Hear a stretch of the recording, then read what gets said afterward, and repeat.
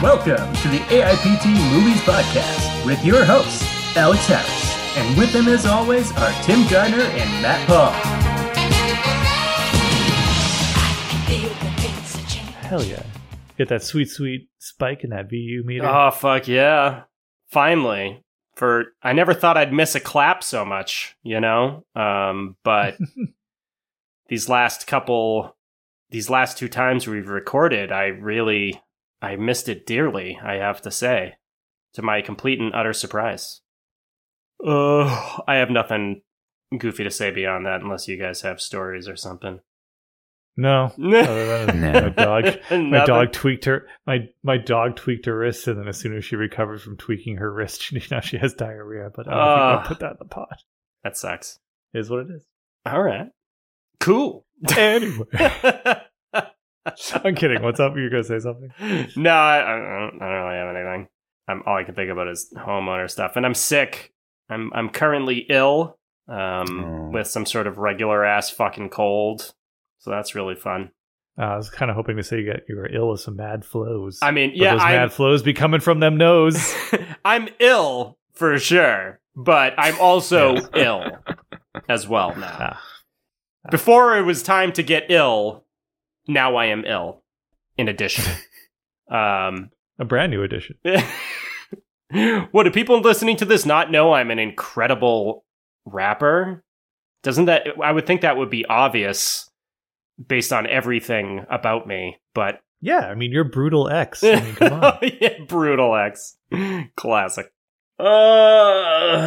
Anyway, hello and welcome to the AIPT Movies Podcast. I'm Alex Harris. I'm an independent writer/director and rapper. You may know me from my gritty crime thriller sequel to the beloved franchise, No Country for Grumpy Old Men. I got nothing. All I can picture now is just Jack Lemmon killing people with a... That's what happened. Pneumatic. Yeah. All you can picture? You've seen it, Tim. I thought it was a fever dream, to be honest. I know, it seems so good. How could it be true? Too good to be true, they say. Too good to be true. And Walter Matthau as Woody Harrelson's character. It was pretty harsh, but Yeah. Hi, I'm Tim Gardner, man, suit actor, contortionist mime, green suit guy. You may know me from my role as the Mist in The Mist. I don't even want to know how you did that one. Oh, it's really helpful when you sweat constantly. I miss my calling. Hi, and I'm Matt Paul. I'm totally not a script doctor, so you definitely don't know me from my proposed ending to National Lampoon's Vegas Vacation that Frank Darabont ended up using for The Mist. I really think it would have worked better in Vegas Vacation, to be fair. Honestly. I mean, Rusty would... What's his name? Clark was absolutely thinking about it. There's no way he wasn't. Whew. The swank apartments above where I work, there's a gentleman that shops at the Trader Joe's, and a lot of us that are around our age, so really young, young people, yes, fresh out of college, we're like, he looks familiar. Where do we, like, is he famous or something? And it's the kid from The Mist who works at the supermarket and got like dragged out by the tentacle. Oh my god. Wait, from Can't Hardly Wait? And he was in what's it called? American Pie, I think. Yeah, the Shermanator. Sure. Shermanator. The fucking Shermanator lives above where you work? Where you work in your fake job? Yes. What? In my fake job at Trader Joe's in Massachusetts. No, don't you just doxed him. I know, that's bad. Should I not say that? I don't know. You could just say, I'll take out Massachusetts just for the 7 people who listen to this. For all my stalkers. What? Yeah, the Shermanator. I watch him shop all the time, and we're always like, look, he's here. He's gonna end up stealing a fucking gumball machine one day. That's a Can't Hardly Wait reference. That's and awesome. He's been there forever, like years. Oh, wow. Through the pandemic.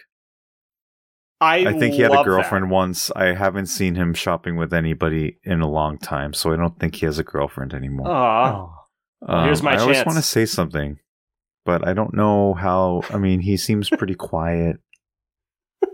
There's your answer. He likes kale. Wow. Chris, we're talking about Chris Owen, right? Yeah, the Shermanator. Yeah. Yeah, Shermanator. I mean, you could Chris definitely Owen. make a Can't Hardly Wait joke since he's a kleptomaniac in that movie. You could be like, I'm watching you, Oh, buddy. that's funny. Be like, I'm sure he would get a big kick out of that. I also used to work with somebody who was in, I believe, Van Wilder. Wow. Oh. I think he played somebody called Goiter Boy or something. You used to work with this person? But anyway, Oh that's my god. besides the point. Wow. I mean, also, Chris Owen was in National Lampoon's Van Wilder, so... Well, Oh, look at was he? that. They must have known There each you other. go. I wonder if he got him the job. He was like, hey, this I place think Goiter lived Boy near. works at. A different one? I think Goiter Boy works at Sweet Green now. I think he Ah. manages Sweet Green Wow. salads. And some of that sweet cream. Man, I mean, Anyway, I feel like this episode already peaked, but I guess we'll keep going anyway.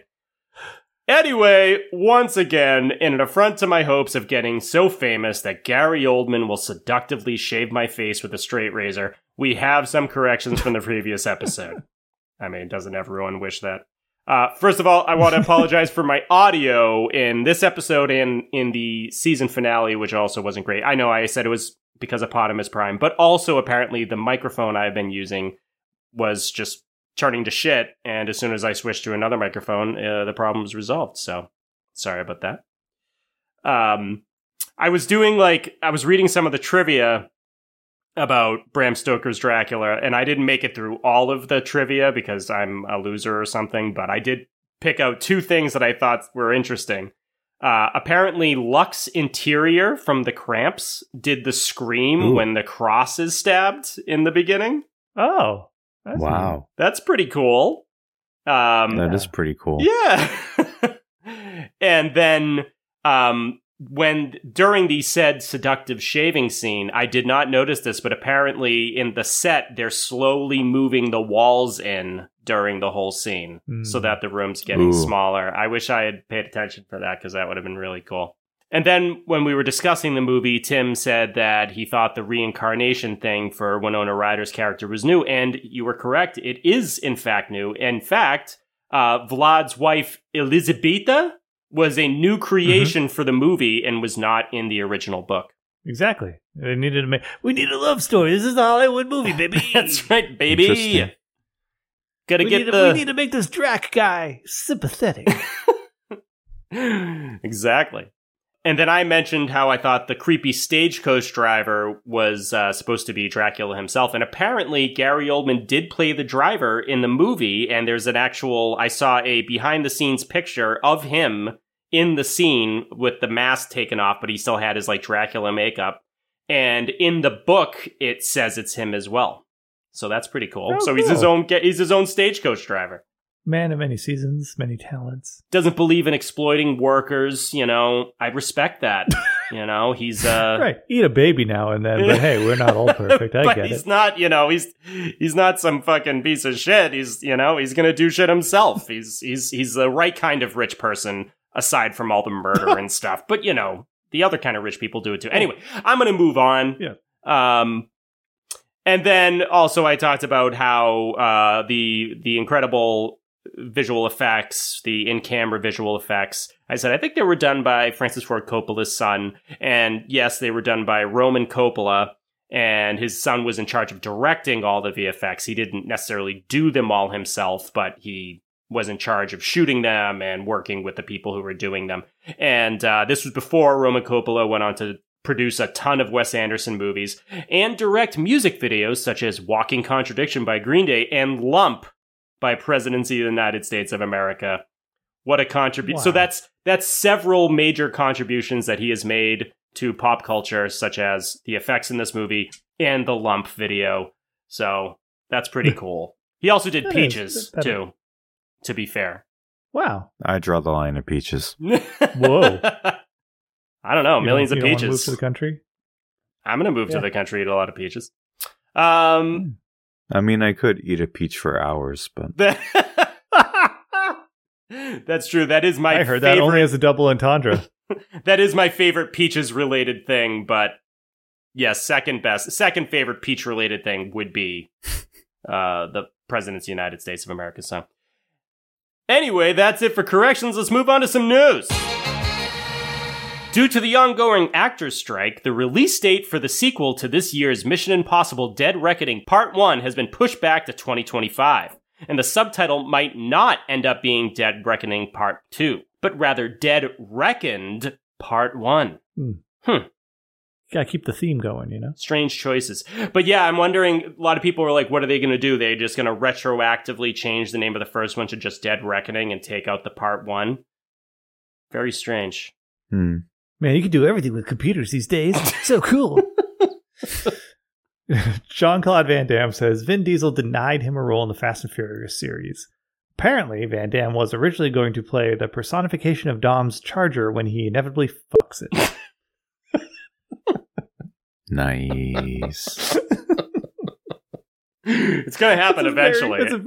It's a very, very sweaty sex scene. It's only a matter of time. In some additional Jean-Claude Van Damme news, Van Damme says Steven Seagal once passed on a $20 million payday to fight him.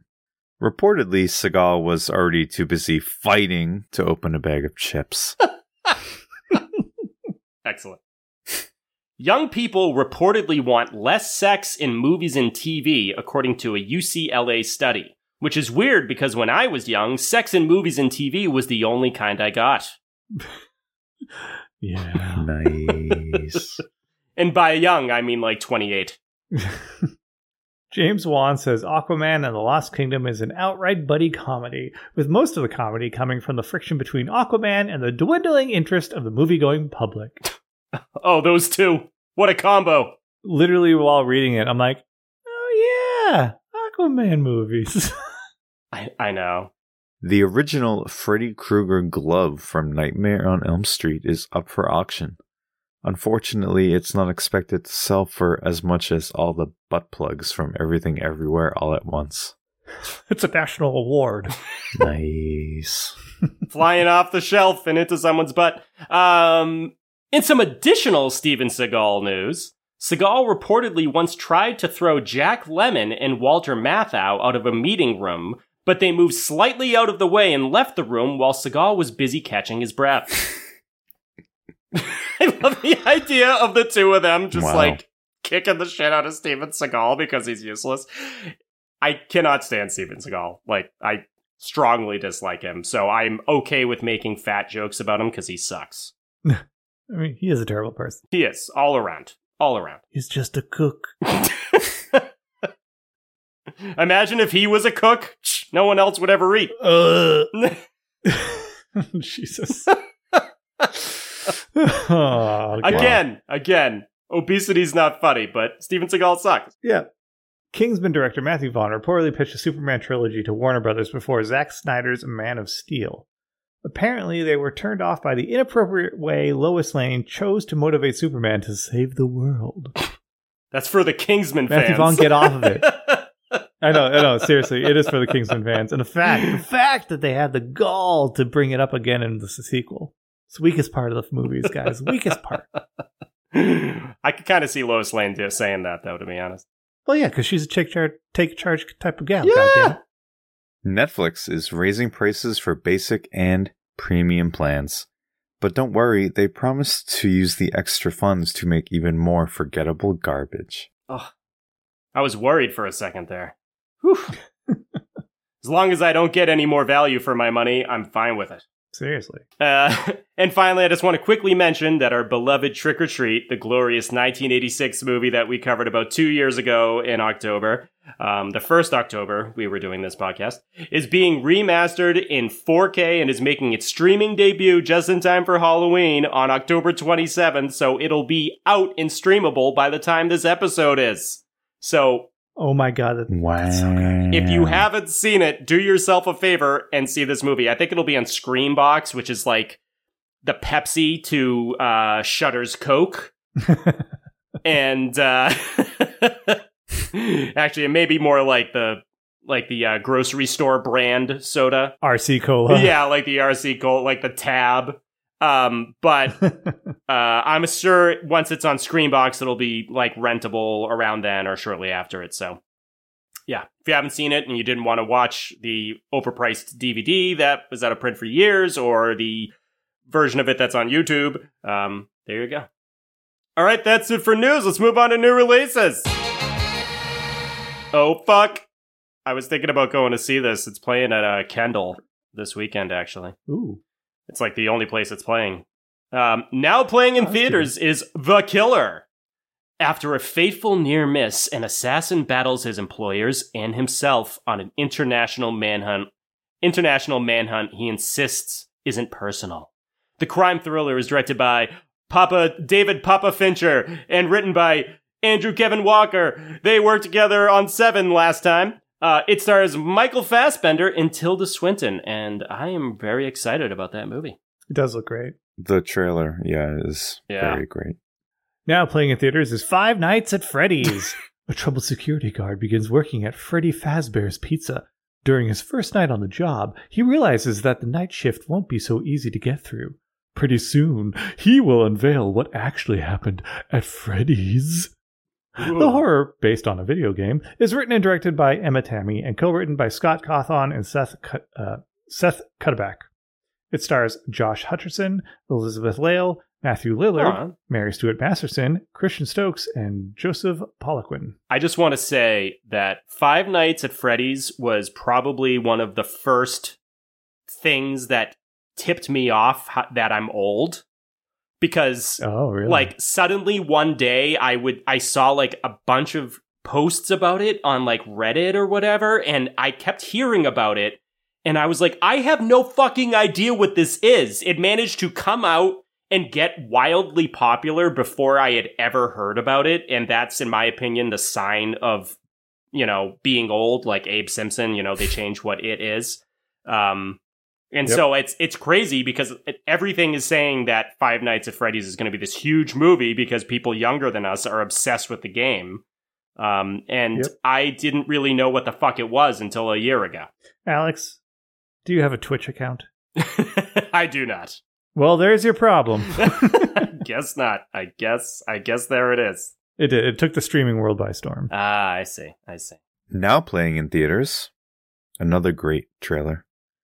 The Holdovers. A cranky history teacher at a remote prep school is forced to remain on campus over the holidays with a troubled student who has nowhere to go. The dramedy is directed by Alexander Payne and written by David Hemmingson. It stars Paul Giamatti, Carrie Preston, Tate Donovan, Gillian Vigman, and Davine Joy Randolph. Huh. Coming soon to theaters is The Marsh King's Daughter. A woman seeks revenge against a man who kidnapped her mother. The crime mystery drama is directed by Neil Berger. He sounds delicious. And written by L. Smith, Mark L. Smith, and Karen Dion. It stars Ben Mendelsohn, love that guy. Daisy Ridley, hell yeah. Garrett Hedlund, he was great in Death Sentence, and I think he's very underrated. Karen Pistorius, Gil Birmingham, and Brooklyn Prince. I saw the trailer for that. It looks pretty cool, I have to say. Looks damn rad. Anything with good old Ben Mendelsohn. Oh my god, I know. He's so good. Coming soon to Netflix is Rustin, a rousing biographical drama which shines a long overdue spotlight on the contributions of trailblazing, openly gay civil rights activist Bayard Rustin. The historical drama is directed by George C. Wolfe and written by Julian Brees and Dustin Lance Black. It stars Jeffrey Wright, Audra McDonald, Bill Irwin, Coleman Domingo, Chris Rock, and CCH Pounder. Who will come up again later. Indeed. Coming soon to theaters is All Dirt Roads Taste of Salt.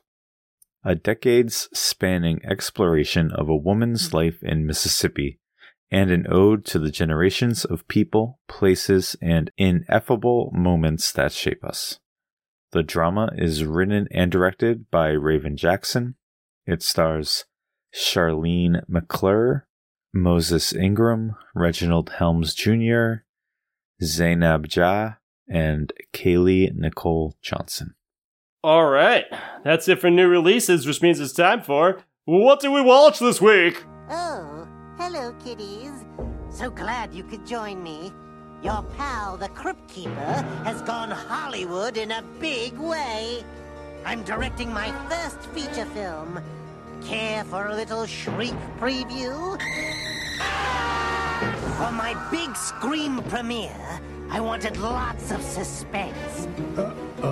Special effects, sex, violence.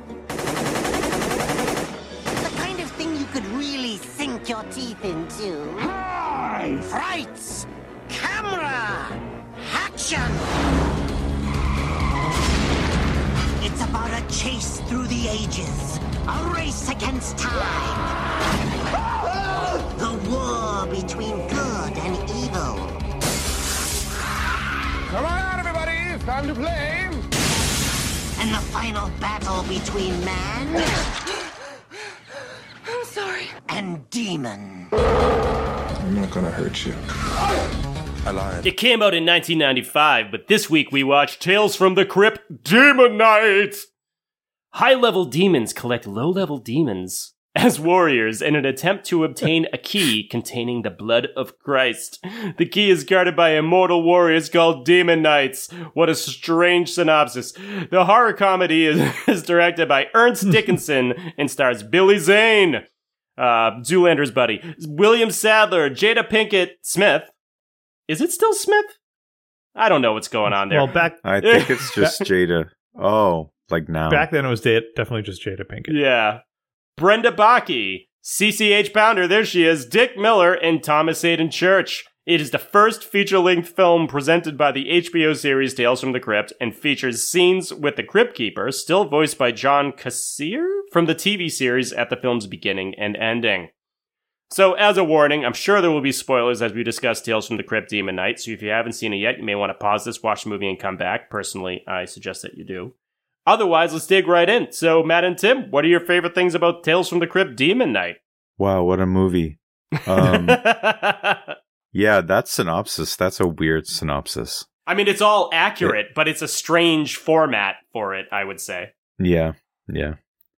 So I was so happy when I saw like the intro to the show, because I had forgotten all about that.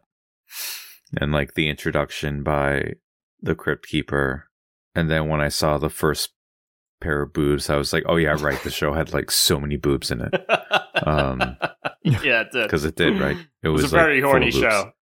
Deeply horny show. DTF. So I liked all of that. That was great. And I'm glad they kept it. I really liked the setting of the movie. I really like the motel, the Southwestern. It's probably like Texas or something. I don't know. I don't know if we ever find out. I like that a lot. Billy Zane is great. And dare I say, not in it very much. I mean, he's in it, but there's long spans of time where he isn't in it, I feel like. Yeah, but it's kind of like Poochie. Whenever he's It's off kinda like screen, Poochie. you're like, where's Billy Zane? I know. So I thought he was really great. I thought that the blood looked really cool. The green blood, yeah. Both the red blood and the green blood, because it was just like glowing, it was just like, there's something about that, like, I don't know, like, I feel like this movie used a lot of effects that were also used like in the 80s big time. Right. That like animated looking blood was really great.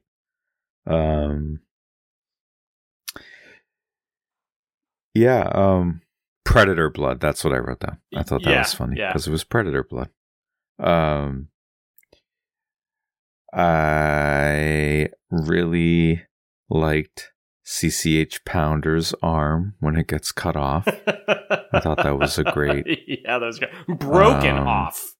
Snapped I feel like that was off. the first, like, super, like, gory thing. Oh, no, maybe not. Maybe the shot to the head for the Yeah, the head punch was probably the first really gory thing. It's like, oh wow, this movie's gonna do that. But I thought it was cool that like slowly but surely like they all got like picked off and like brought to the dark side, and you know, with the temptations. I thought it was pretty wild that they actually did that happened to the kid too. That took balls. Yeah, I agree. But it also makes sense for Tales from the Crypt because it was always like that. It was always that kind of show. And then lastly, there's just like so many really good quotes in this movie. Damn guacamole. The sheet, like when her sheets are all like stained, and CCH Pounder gives her Cordelia a bunch of shit for it. She's like, damn guacamole. Because everybody else is like, oh, it's because you have sex all the time. But it's really just guacamole. She just likes eating chips and guac in bed. I mean, who doesn't, right? Who doesn't? And then get that pussy off the table. So good. Yeah. Those are all great. Oh, and hot and squishy, obviously. Oh. My bad. This movie's got it all, man. Oh, yeah. I love this movie very much. And it's because it's the right... I think it's the right balance of camp and comedy and horror. Like, I love it so much. I love every scene the collector is in, aka Billy Zane. Good use of shot composition throughout the movie. Was always good energy to how they moved or chose to frame things. Always loved the fact that the demon's weak spots were their eyeballs. Yeah. And you have to target their eyes. And then they shoot out that wild laser that my God, I blows love everybody that. away. Yeah, that was the great thing. Like, yeah, it's a Pyrrhic victory because you'll kill a demon, but it's a very good chance you'll get wiped out too. Right. I mean, yeah, the movie's a perfect blend. I love it so much. I don't know what else to say other than I love it, and you should just watch it. Yeah, absolutely. And I want to point out that I don't remember when we talked about it, but very early on, I think when we were talking about other movies we'd watched recently, Tim talked about Demon Knight in one of our early episodes. And so we have talked about it a little bit before, but we haven't really gone into detail about how fucking fantastic it is. And I'm sorry I couldn't expound on it further. It's just I love this movie so much. The giddiness in my voice should be a selling point in of itself. It's just I'll talk too much, so I got to stop. Go. No worries. Well, don't worry. I'll talk too much for all of us. First of all, I love the Crypt Keeper stuff. I love the whole intro. I love the fake movie that he was directing. With John Larroquette. With John Larroquette. And I just like, it's immediately horny and oversexed. I just like, fucking so funny. And I love that he's like directing it and the weird effects, like with a puppet or and then them like superimposing a face onto someone's body. It's just what a great way to begin the movie, and they end it in a silly way too, which I get a kick out of. Which is funny since the script was not originally a Tales from the Crypt movie. It was a script that was going around Hollywood for years that they adapted into this. Yeah, I think it was meant to be it was like from 1987 or something, and like Tom Holland was going to direct it back then to follow up on Child's Play. And then it even went to Full Moon Pictures, who made such hits as like Head of the Family. You guys remember Head of the Family? And I've seen Head of the Family recently. You saw it recently? Every once in a while I think it was like, I should watch Head of the Family again. And I just haven't gotten myself to do it. You're not missing much. I don't know. My memories are pretty good. But yeah, eventually it got picked up by the right people, and like, including the did you guys see the list of people who produced this movie? Because the Tales from the Crypt show was produced by like crazy people, such as Walter Hill, who, made The Warriors. David Geidler, right? Yeah. Oh, yep. David Geidler. Joel Silver, Robert Zemeckis. You know, they saw something in this and they turned it into something great, which is great. The cast is fantastic. I love that William Sadler plays the hero. I feel like he never got to play parts like this ever. You know, he always played like weird stuff like Death in Bogus Journey, or the bad guy in Die Hard 2, or Hick type characters because he's got an interesting face. I love that he got to play kind of just like a fairly typical action hero in a lot of ways. So that was really good. I thought Jada Pinkett was really good in this. I remember like having a thing for her when this movie came out. Now she kind of weirds me out, but that's neither here nor there. The dynamics between all the characters work really well, which is great. Even with Breaker when he comes in. But like fucking Billy Zane, good God. What a performance. Like if you had only seen him in this and maybe even Titanic, and like let's say you went into a coma after this movie came out, and you'd probably come out and be like, Billy Zane's one of the biggest actors on earth now, right? Like, obviously? And it's just crazy to think that he just fizzled out after being in one of the biggest movies of all time, and this. Like, it's unbelievable. Yeah. The Phantom didn't help. I know, poor guy. I really liked how when he's like outside of the window acting with like a southern accent and dancing out of annoyance, I felt like he was totally channeling Bruce Campbell in like Evil Dead 2 or something, or evil Ash from Army of Darkness. Oh yeah. I really like that, especially since Bruce Campbell almost got the Phantom. Mm-hmm. I really like the way that it handles the demons and the lore attached to it, like the green gooey blood, the demons coming out of the puddles in the ground, which I thought was kind of Gremlins-y, which I enjoyed. I love the green eyes, I love the key and the power of the blood. It's so like comic booky. It's so like superhero-y in a way, you know, because like I like the idea that I love like when horror movies are not afraid to say that like because these awful supernatural things exist, why can't good supernatural things exist? When the Nightmare on Elm Street series introduced the idea of dream warriors, people who had dream powers. I really like that. Or how in Friday the 13th Part 7, there's a girl with telekinetic powers. I like that shit. Why not? You know, if you have shit that breaks reality, why not have positive parts of it? Exactly. I was going to say, it's somehow more believable that way, because then it's like, oh yeah, there's balance. Right, because, like, yeah, like, in theory, you're thinking, like, why is this, like, when you see these movies a lot of times, it's like, why is this one thing the thing that defies logic? You know, why doesn't it work in other ways, too? I really like that, and they didn't do it in a typical, like, exorcism kind of way. They did something unique to the series, to this movie, not series. Well, there were two of them. Well, there were only two of this, unfortunately. There were three. Apparently, there was a third Tales from the Crypt movie called Ritual in 2002. I guess I never saw it, but Bordello of Blood was not good. But yeah, and I love how mischievous the evil is. I love like mischievous evil. You mentioned that before, Tim, about like Evil Dead. You know how evil when evil seems to be having so much fun being evil. I think that always works better. It makes for a more enjoyable viewing experience, but I also think it kind of makes sense. Why wouldn't they enjoy this if they're horrible? You know, like, right, they're doing the thing. It's what they were put on this earth to do. yeah. And so, like, this Demon Knight and Evil Dead kind of go in a bucket for me of one of probably my favorite ways of demons and possession being handled. I really like how these movies do it. Direction and cinematography were great. It's not like super groundbreaking, but it's very solid. Great example of horror at its time. Dutch angles and it was fun. It looked good. Dickerson, I think, as you mentioned in the time we talked about it before, Tim, he used to do other stuff. He was like a director of photography. He was Spike Lee's main director of photography for a long time. And then he went on to make movies like this, but he also made Juice. Remember Juice? Mm-hmm. Bones.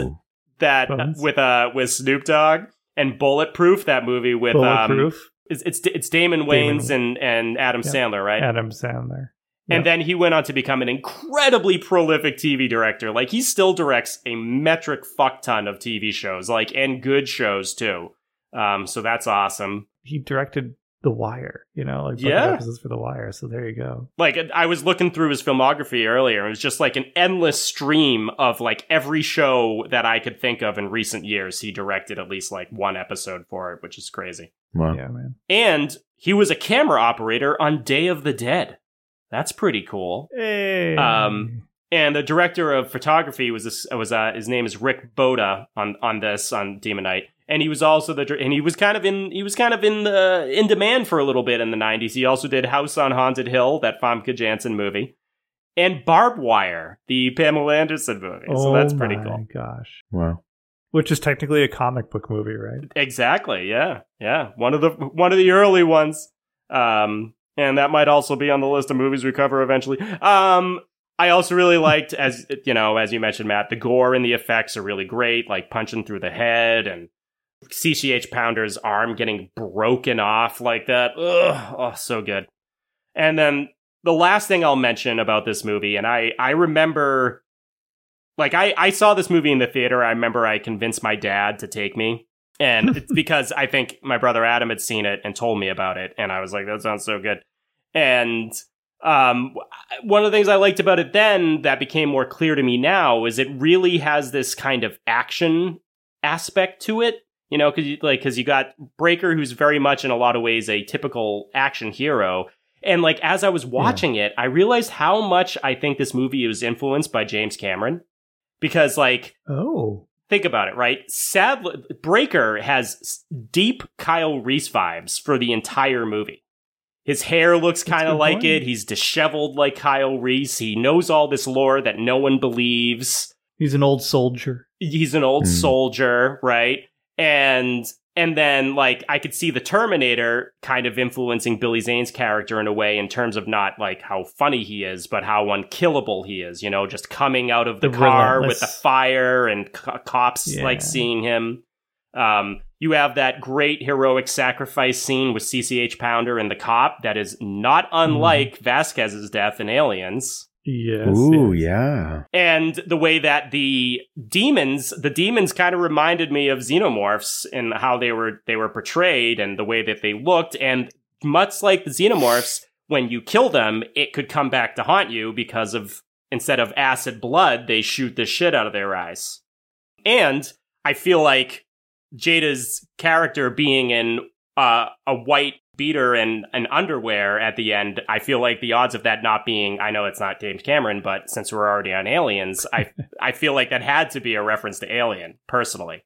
So I really like how that stuff is kind of snuck into the movie in a way that is not super obvious, but I think really elevates the movie in a lot of ways. For sure. Yeah. Yeah. Good stuff. What a film. Do you have any honorable mentions or things you had mixed feelings about, sometimes known as the Cronies, in honor of David Cronenberg? Honorable mention to, that's why I say, hey man, nice shot. Yeah. And the movie like starts I feel like into it. I know. It just goes right into it. In case you were wondering, it's 1995. Exactly. That was such a thing back then. And then that's it. That's like the only like the soundtrack was pretty good. Yeah. It also had that Cemetery Gates song from Pantera, I believe. That was kind of cool. Ah. Yeah, honorable mention to Dick Miller. Yeah. Who's like that guy in like everything. I just watched a movie with him in it, and then I watched this movie, and there he is again. It's that guy. Hell yeah. So good. So yeah, he's cool. Big time cronies to when you see the Crypt Keeper's like body like walking around. No thank you. Oh my god, I know. It was like Megan. No thank you. Yeah, it's just wrong. It looked wrong. Yeah. Like in the directing like part in the intro when like you actually see him like walking towards the kid. Oh, yep. Yeah, that's when they superimposed footage of a puppet head onto someone walking with a green mask on. And so it looks so unnatural. It's so weird. No, it's not good. It's not good. Yeah, that's Oh, the sponge when Billy Zane like spits the sponge out. Yeah. So good. So he could wash up the blood. That was funny. Oh, and then the fire dick. Billy, is it a fire dick? Yeah, like I don't Billy know. Zane's. I don't even really like get a lasso or like a whip. Yeah. He said it This is pissed him wrong. off, and then like yellow fire came out, and you heard a zipper sound. It was his demon. It was BB. like coming out of his fly. It was so interesting. It was very interesting. All of the zany like dreams were pretty fun. Yeah, they were great. But yeah, Yeah, my honorable mention goes to, spoiler alert, Dick Miller's severed demon head. Oh yeah. oh yeah, I just love it. It's just such a great little model. Or the slow open and close of the eyes, like yeah, That doesn't even really look like him very remotely much. look like him. Yeah. No, exactly. But it looks great. It's Yeah. cool. I guess Cronies. When I first watched this way back as a youngin', the thing that gave me a crony would always be just how claustrophobic it gets very quick. Mm. Of like, because this is in TV you'd call it a bottle episode. Yep. But like this is a bottle movie. Yep. It's all one location, and it gets smaller and smaller, and they lose more and more ground as it goes. And Yeah. so, yeah, I can always think back to that emotion that I had. Just, Yeah. Valid. I was going to mention honorable mention to it's starting off with filter. Hilarious. Cronies to, as I wrote down, the guy from Sideways getting his nipples zapped with the car battery. You mean Lowell from Wings? For some reason, even though I know him from several other things, I always think of him from the guy from Sideways, even though I've never seen Sideways. Very odd. Anyway, Paul Giamatti. honorable mention to the way Billy Zane seduces and tricks Cordelia. It's a really good scene. It's very believable interpretation of how deceptive and seductive evil can be. Like it's sweet, like you can actually believe and get why she would feel like he finally has something she wants. I think that's a really well done scene. It's lit in this very soft and glowing kind of way. Great scene. And even the following scene where when she then seduces that Wally guy, really, really well done.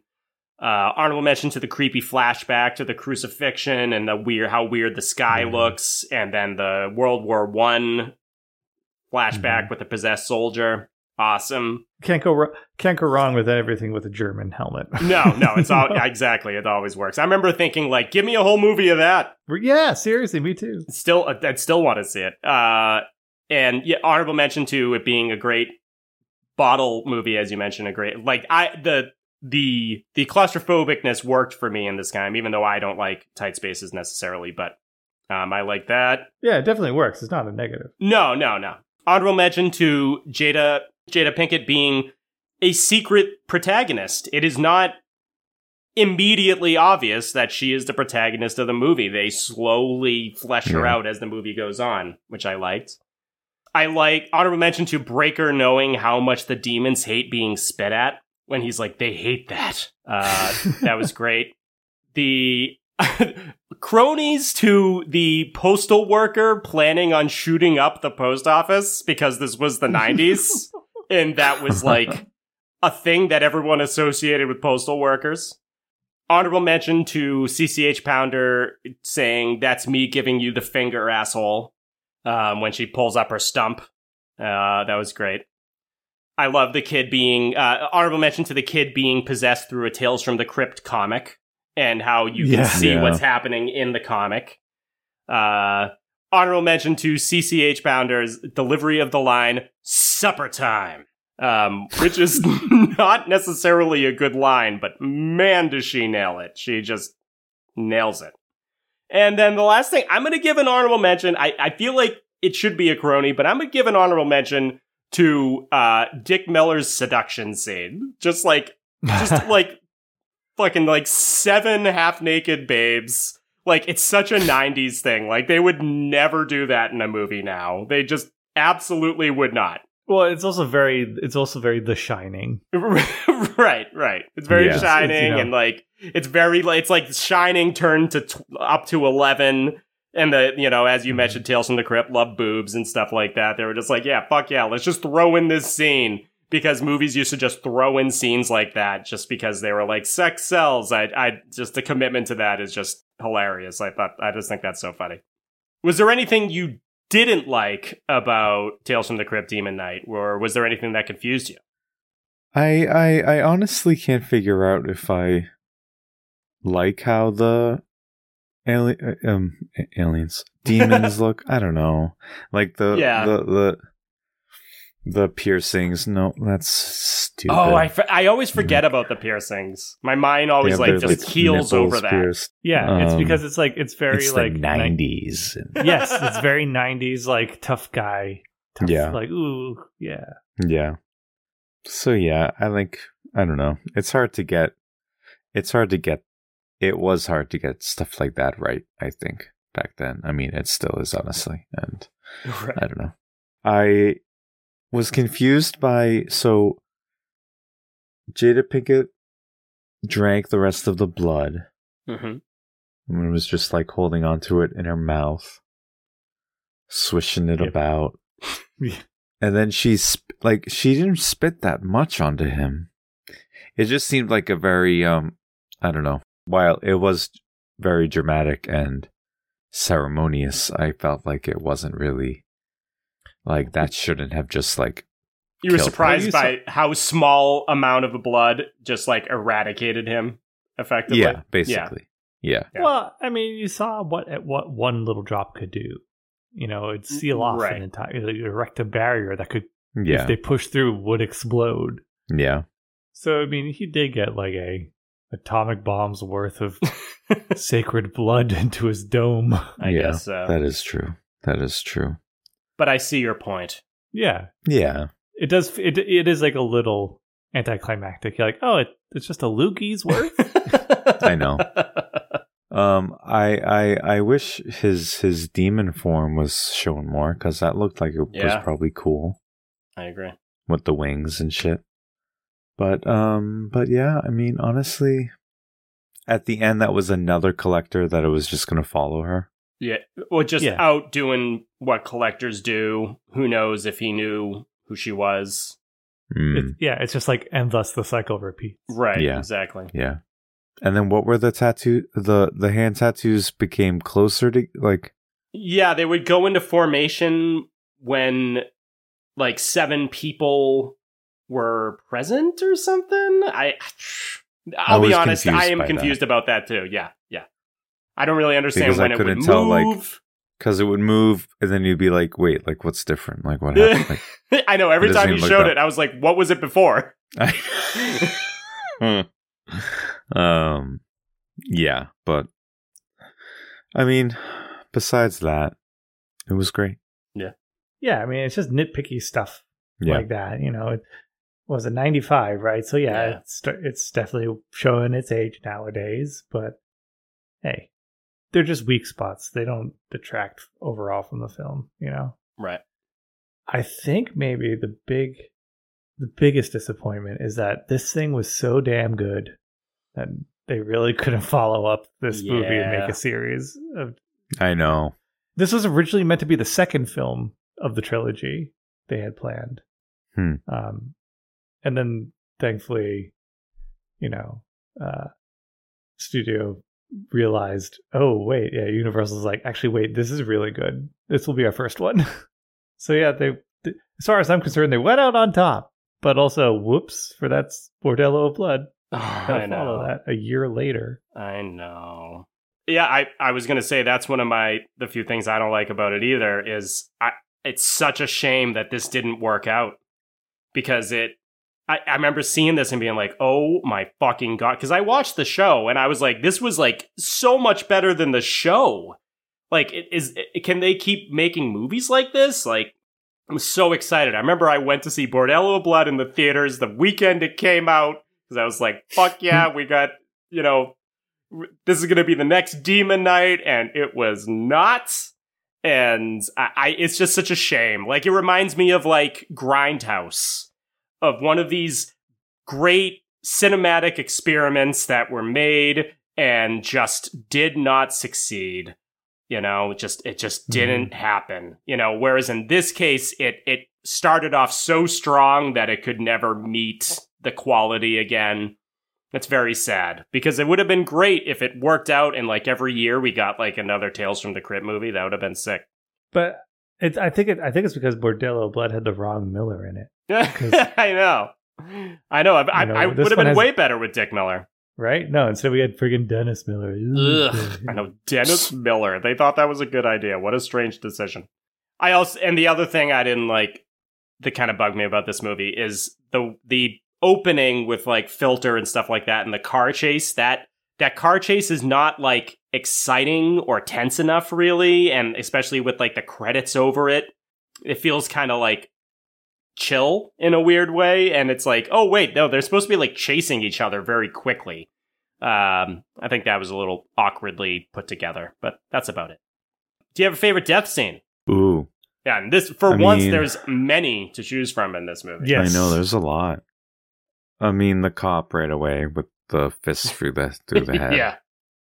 Iconic. Really set a tone. So that was good.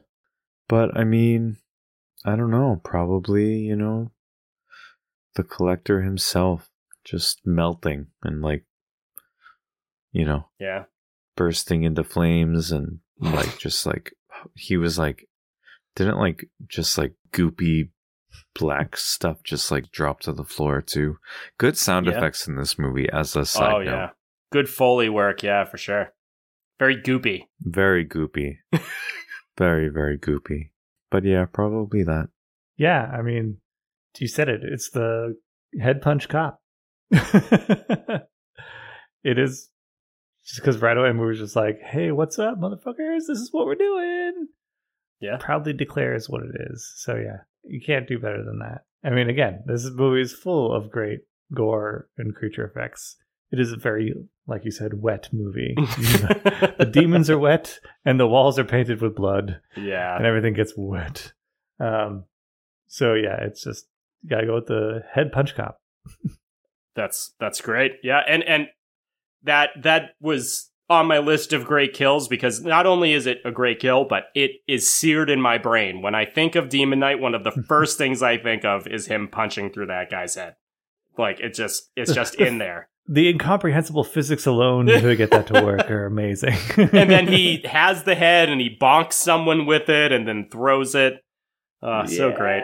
But there's also other great deaths in it, like Cordelia's death, where they shoot her in the back of the head and her front of her face explodes and her eyes shoot out and land on the ground. That's pretty great. Dick Miller getting his head chopped off but still fighting. And they're like, gotta get the eyes or whatever. And you're go, I heard that. That was great. The kid with his giant tongue in Breaker's chest and then being kicked out the window and exploding. Also great. But I think I will give mine also to Billy Zane dying, mainly because I forgot how dramatic it is. I forgot how his face kind of like breaks away, and I completely forgot about us seeing his demon form, which is ridiculous. Completely extravagant, and these huge wings and this weird little bat head or whatever. Yeah. It's a tough one between that and the punch through the head, but I'll give it to this one because I had forgotten about it, so it was a nice little surprise. Would you give any random aesthetic choices in Tales from the Crypt Demon Knight a Breaky Award in honor of the windbreakers of the Neil Blomkamp movie Demonic? And for this one, we'll call it a Breaky in honor of Breaker. Brayky. Aww. Bray. Yeah, his name is Breaker, So like Brayker. I really liked how the hotel looked from outside with like the clouds and the thunder and all that. Absolutely nothing stuff around it at all. I know. Yeah. It reminded me of isn't that how I feel like there was a shot like that in Return of the Living Dead. But I could be wrong. Oh, yeah. It's when they're pumping, when they burn the body. Oh, and smoke yeah, goes in there. Oh, yeah. Just so good. Also, who's going to stay in that hotel? Like, there is no one that's going to stay in that Only hotel. those weirdos. I know. Desert that people. kind of hotel. Yeah, I mean, all the 90s stuff about it, I loved. I really liked Breaker's gloves, or I think he just had one of them. I think he has just but one the over the fingerless- tattoo. Those like really cool rock and roll punk gloves. Yeah. I thought those were cool. Oh yeah, that's right. He covered up the his tattoo with it. Yeah, they did a good job of hiding CCH's CCH Pounder's arm in her dress. That was good. Yeah, that's pretty much it. Cool. Well, I gotta go conventional, and I gotta give my breakie to costume choice, and that is Billy Zane's portrayal of Hunter S. Thompson, the bartender, when he's tempting Dick Miller's character. Yeah. Just the good times, party rolls on type of guy, and so yeah, way to go. He's even got like You a should little have known accent. he was bad because he had a bucket hat on. Only bad people wear bucket hats. Come on. This is a fact. Oh my god. This movie has so many potential breakies. Like, the hotel looks great. I love the big stained glass, like, cross window that was in it. Hell yeah. It also had a really great chandelier. I don't know if you guys caught that. It was a really, really nice chandelier. I like the key thing. That's pretty cool looking. Breaker's leather jacket was nice. Thomas Hayden Church's Hawaiian shirt was nice. I loved how when people got like possessed or whatever, their green glowing eyes and their green glowing mouth. I thought those looked really cool, especially, and also of course the green shit that zaps out of people, demons when they're killed, when their eyes are shot. The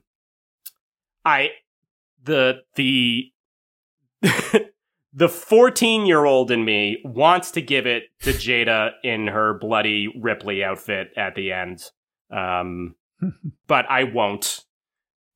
This movie was like perfect for 14-year-old Alex. I was like, it's horror, it's got like good action beats, and it's surprisingly horny. No wonder I loved this movie so much back then. But I'm gonna definitely give my breakie to Billy Zane. Generally how he looks, but you also got like the shot of him rising into the attic with the green light coming up.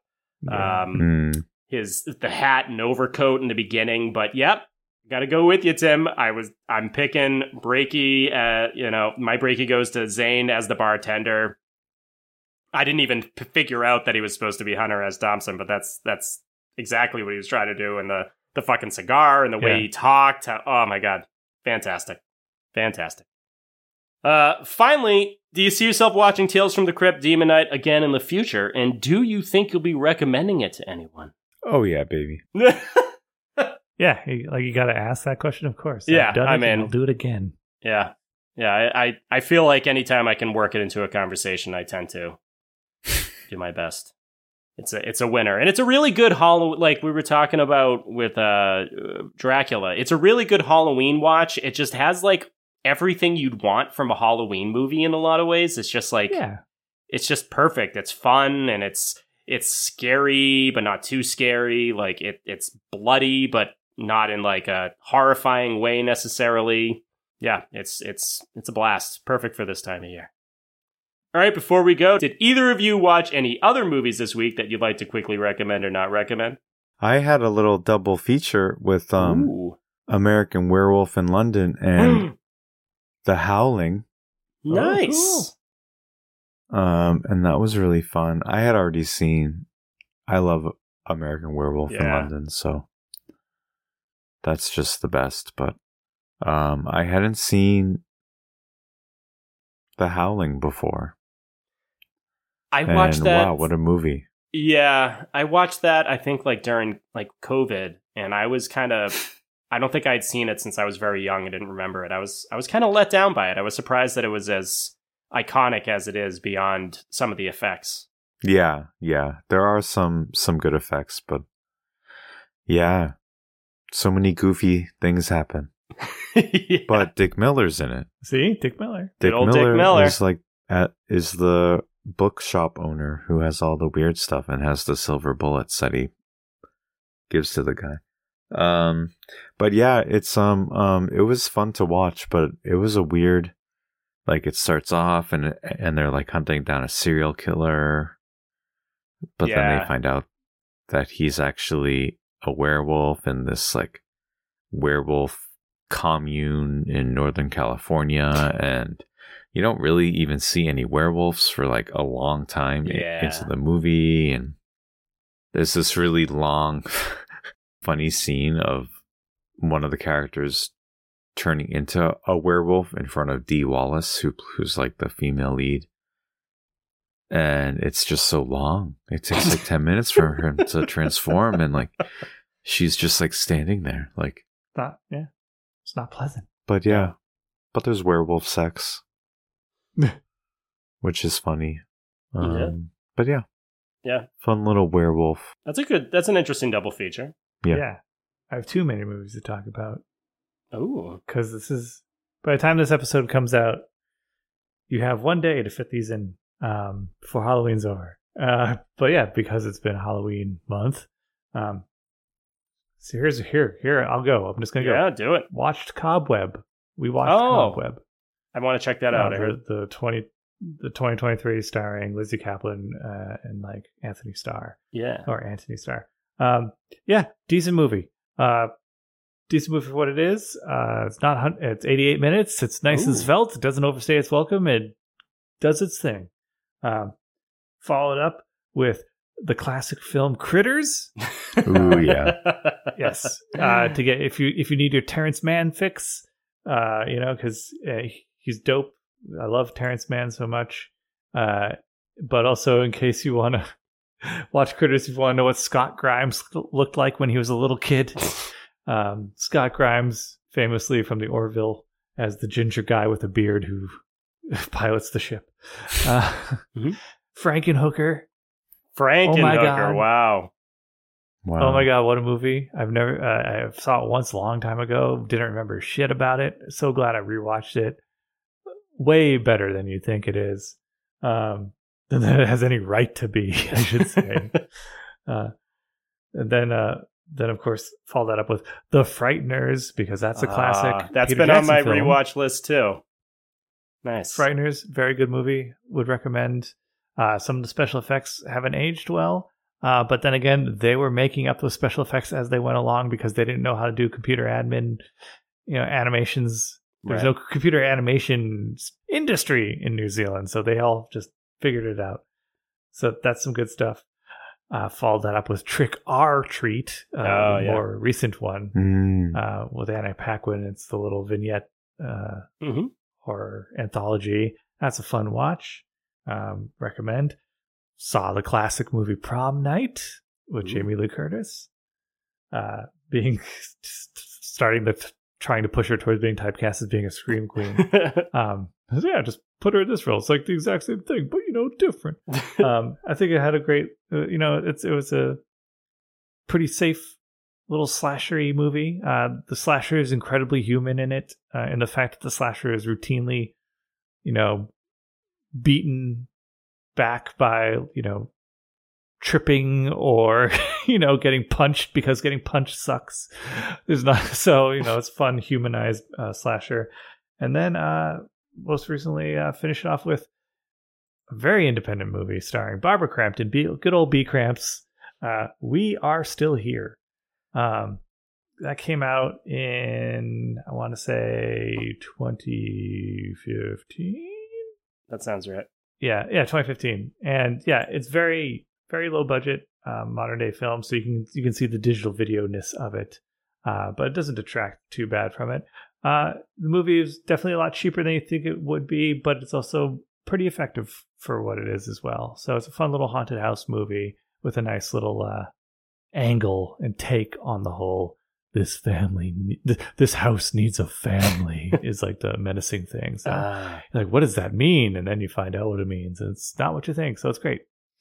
And that's my my list. Wow, good for you, man. That's a lot more than I've gotten to watch recently. Yeah, I've never seen We Are Still Here, but it's been on my list for a long time. All I really know is that the demons or ghosts or whatever look really cool. I've seen pictures of how they look, and they look very interesting. Yes. And unique. They do, yeah, it's cool. Yeah, I haven't seen as much interesting stuff as you guys recently. I always keep meaning to watch American Werewolf in London this time of year, but I keep forgetting to for some reason. But I did watch the Collector movies. You guys remember starring the Collector? Billy Zane? No, I wish. They were kind of from like the post Saw era of movies. It's a guy who just like he goes into a house and he sets traps and he puts people in a trunk and he's got a mask that has like ties in the back, like laces up. The Mockbuster Saw series. Yeah, kind of. It was actually made by some people who worked on Saw, and they're like fun. There's 2 movies. The second one is as people say, the aliens to the first one's Alien. This guy, the survivor of the first movie, is recruited to go somewhere to deal with, to help people multiple who are trapped. collectors. Something like that. Actually, that's the only downside. There is no collectors. But they're interesting movies, and it has that actor Josh Stewart, who you may remember from the beginning of Dark Knight Rises, because he's the one who goes, "They work for the masked man, Bane," before they put Bane in the airplane. He always looks like he's about to fall asleep, Josh Stewart. But he plays like a thief, and he's like an unlikely protagonist, and he's like a really interesting horror protagonist. And the movies have a lot of like late, early thousands music video editing and like Tony Scott hyper saturated footage at points. They're interesting at the very least. And I did see Saw X, or Socks, as I like to call it. Which, I don't really like the Saw movies, but I find them entertaining. And it was fine. If you like Saw, if you like the Saw movies, you'll probably like it. People who like the Saw movies seem to say it's one of the better ones. I will say it's funny because it is a prequel that takes place between 2 and 3, and that dude is considerably older, but they didn't put a backwards hat on him or anything, which is great. And he was very good in it. And fellow 30-year-olds. Hello, fellow Jigsaws. And he's the lead in the movie. They make him like a fully fully sympathetic in the movie, and he's the lead character in the movie. It's really interesting. But it took them that long to give their main villain some more dimensionality to him. I mean, as someone who's rewatched a lot of the movies recently, because they're just like good to throw on in the background for me, because I feel nothing for them. They've really worked really hard to give him quite the story about why he does what he does, and his concept of kindness and everything. Like, he's calling people monsters in this one. It's so funny. What a film. All right. That's all, cool.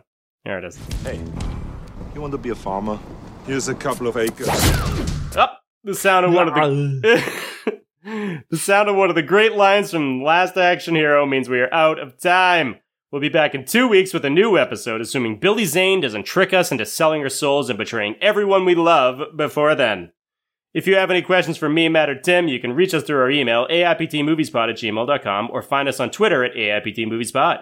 If you like this podcast or any of the great podcast articles or features in AIPT, you can help support the site and the people who work on it by signing up for our Patreon at patreon.com/aiptcomics. Thanks for listening, and don't forget, it's okay to love movies. They may not be able to love you back, but they'll always be there for you. Bye. And a via con diablos to you too, sir.